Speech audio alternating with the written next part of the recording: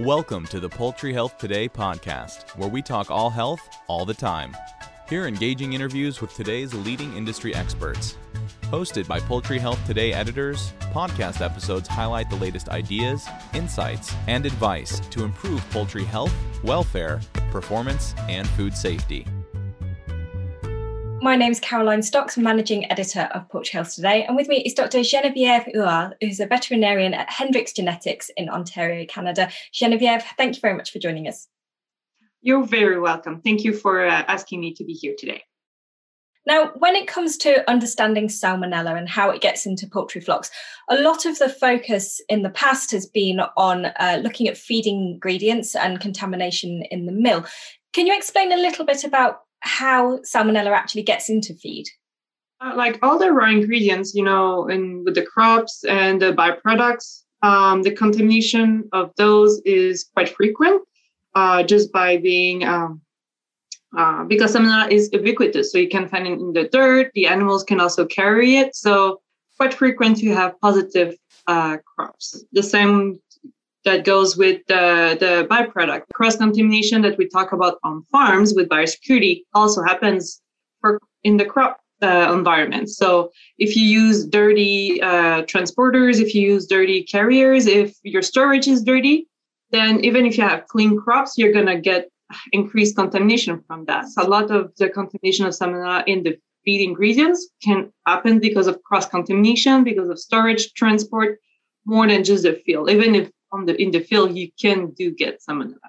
The contamination is exponential following the steps after that. What have feed mills been doing to try and address the problem, or trying to limit the amount of Salmonella in their feed? Well, just taking samples of your feed ingredient just to know what's in there. If you have positive, it's not about panicking about it, but it's to be aware.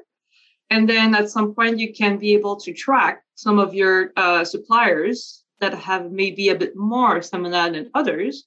Then you can follow up with them on if it's possible to implement some measures to maybe reduce that. Because if you start with less Salmonella in your meal, in your ingredient, then it will be easier for you after that to have free Salmonella feed. And then I think trying to ask the question, be aware of it, will already put some pressure on the suppliers of feed ingredient. And if you select your suppliers based on that, then it shows that you're committed to it. Now, actually, at the feed mill, there are measures that can be taken in terms of treating the feed. So heat is one option, is that correct? And then there's also chemical options. Can you just talk us through how those Yeah, work? So basically, the first step is to try to get the feed ingredient with the less possible Salmonella, which is, it won't be zero, but you can reduce them. And then when you get at the meal, what's important is the biosecurity of the meal too, to make sure that cross-contamination doesn't happen. And then to get your feed ingredients to zero, then there's different treatment. Like you said, you can use it by heat. You can also do it by chemicals. The heat one, for example, in France, it's used a lot. And the problem with heating, it's working really well, but it's also degrading other part of the feed. So you have to be conscious of it. The other treatment that is more done within North America is chemicals. So the most common one that's been used for many, many years is using formaldehyde-based products. And you can apply it to different level in your feed, depending of what's your goal, or how contaminated is your feed at the beginning. And it's been working really well. And but after treatment, the product says that they have some long-acting effect. But in our case, we had on the farms, it was not sufficient to prevent a cross-contamination following the treatment. So even if you apply the chemical treatment in your meal and you get it negative, you have to be careful for any chance of cross-contaminating afterward between the feed meal storing and the delivery on the farm and the storage of the farm. Now, you mentioned the feed storage. I guess location of the feed bin is also very important on farms. Yes, because when we fill up the feed bins, often there's some dust that is created.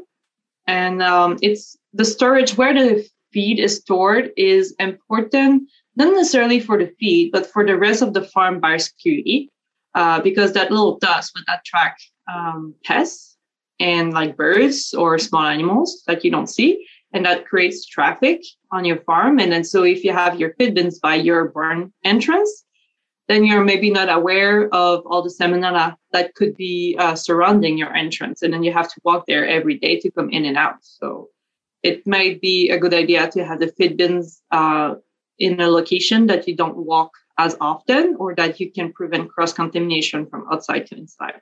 We also recommend to use systems like Danish entries that prevent those kind of errors. So Danish entries is when you come into a barn, then you have a complete switch of boots and clothing before going into the barn. If you don't have a physical barrier, people would just go over the clean and dirty side, and then you can create cross-contamination that can reach your birds. So the kind of tests we do internally here within my company is we do monthly feed meal sampling. So in every area of the feed meal, we take environmental samples for Salmonella. So then it depends also how comfortable you feel about your feed meal. So if a feed meal has more issue, then at the beginning, maybe the frequency could be increased. But at some point, you could decrease the frequency when you feel things are stable. So it's always depend on your situation. But that's what we do once a month at the meal. We also do the vehicles twice a month too. And we do the outside of the feed truck. We do also the inside where the feed is stored. And we also do the driver's cabin. And we make sure to also sample those small areas that are often forgotten, like the controllers or the feed pipe storage location on the truck to really capture the real status of the trucks. So being able to target where you sample will improve your quality of your monitoring. So we also sample the feed ingredient just to be aware of what's in the feed. In your presentation at AAAP, you mentioned that in Ontario, Hendrix has had 19 years of Salmonella breeder flocks for both turkeys and layers. How much focus has there been there to address the challenges both at the feed mill and the farm, and how much work has been done together to try and or to achieve that status? It's really a culture in the employees. The employees are really proud of it, and they really took ownership of being salmonella free. You have to start by having the buy-in of all your employees, senior management, and everyone included. Because biosecurity is hard, everything needs to be in place to really work. So it was a lot of sweat, a lot of work. But just by using biosecurity, you can do it. You just need to be really careful to the details and use every situation as a learning opportunities. It's about being focused on the problem and stop pointing fingers. I think you have to be focusing, problem oriented and not people oriented. And I think if you do that, you'll make your life so much easier. Thanks for listening to the Poultry Health Today podcast. To get the latest news and interviews delivered to your inbox twice a week, subscribe to our e-newsletter by visiting poultryhealthtoday.com/join.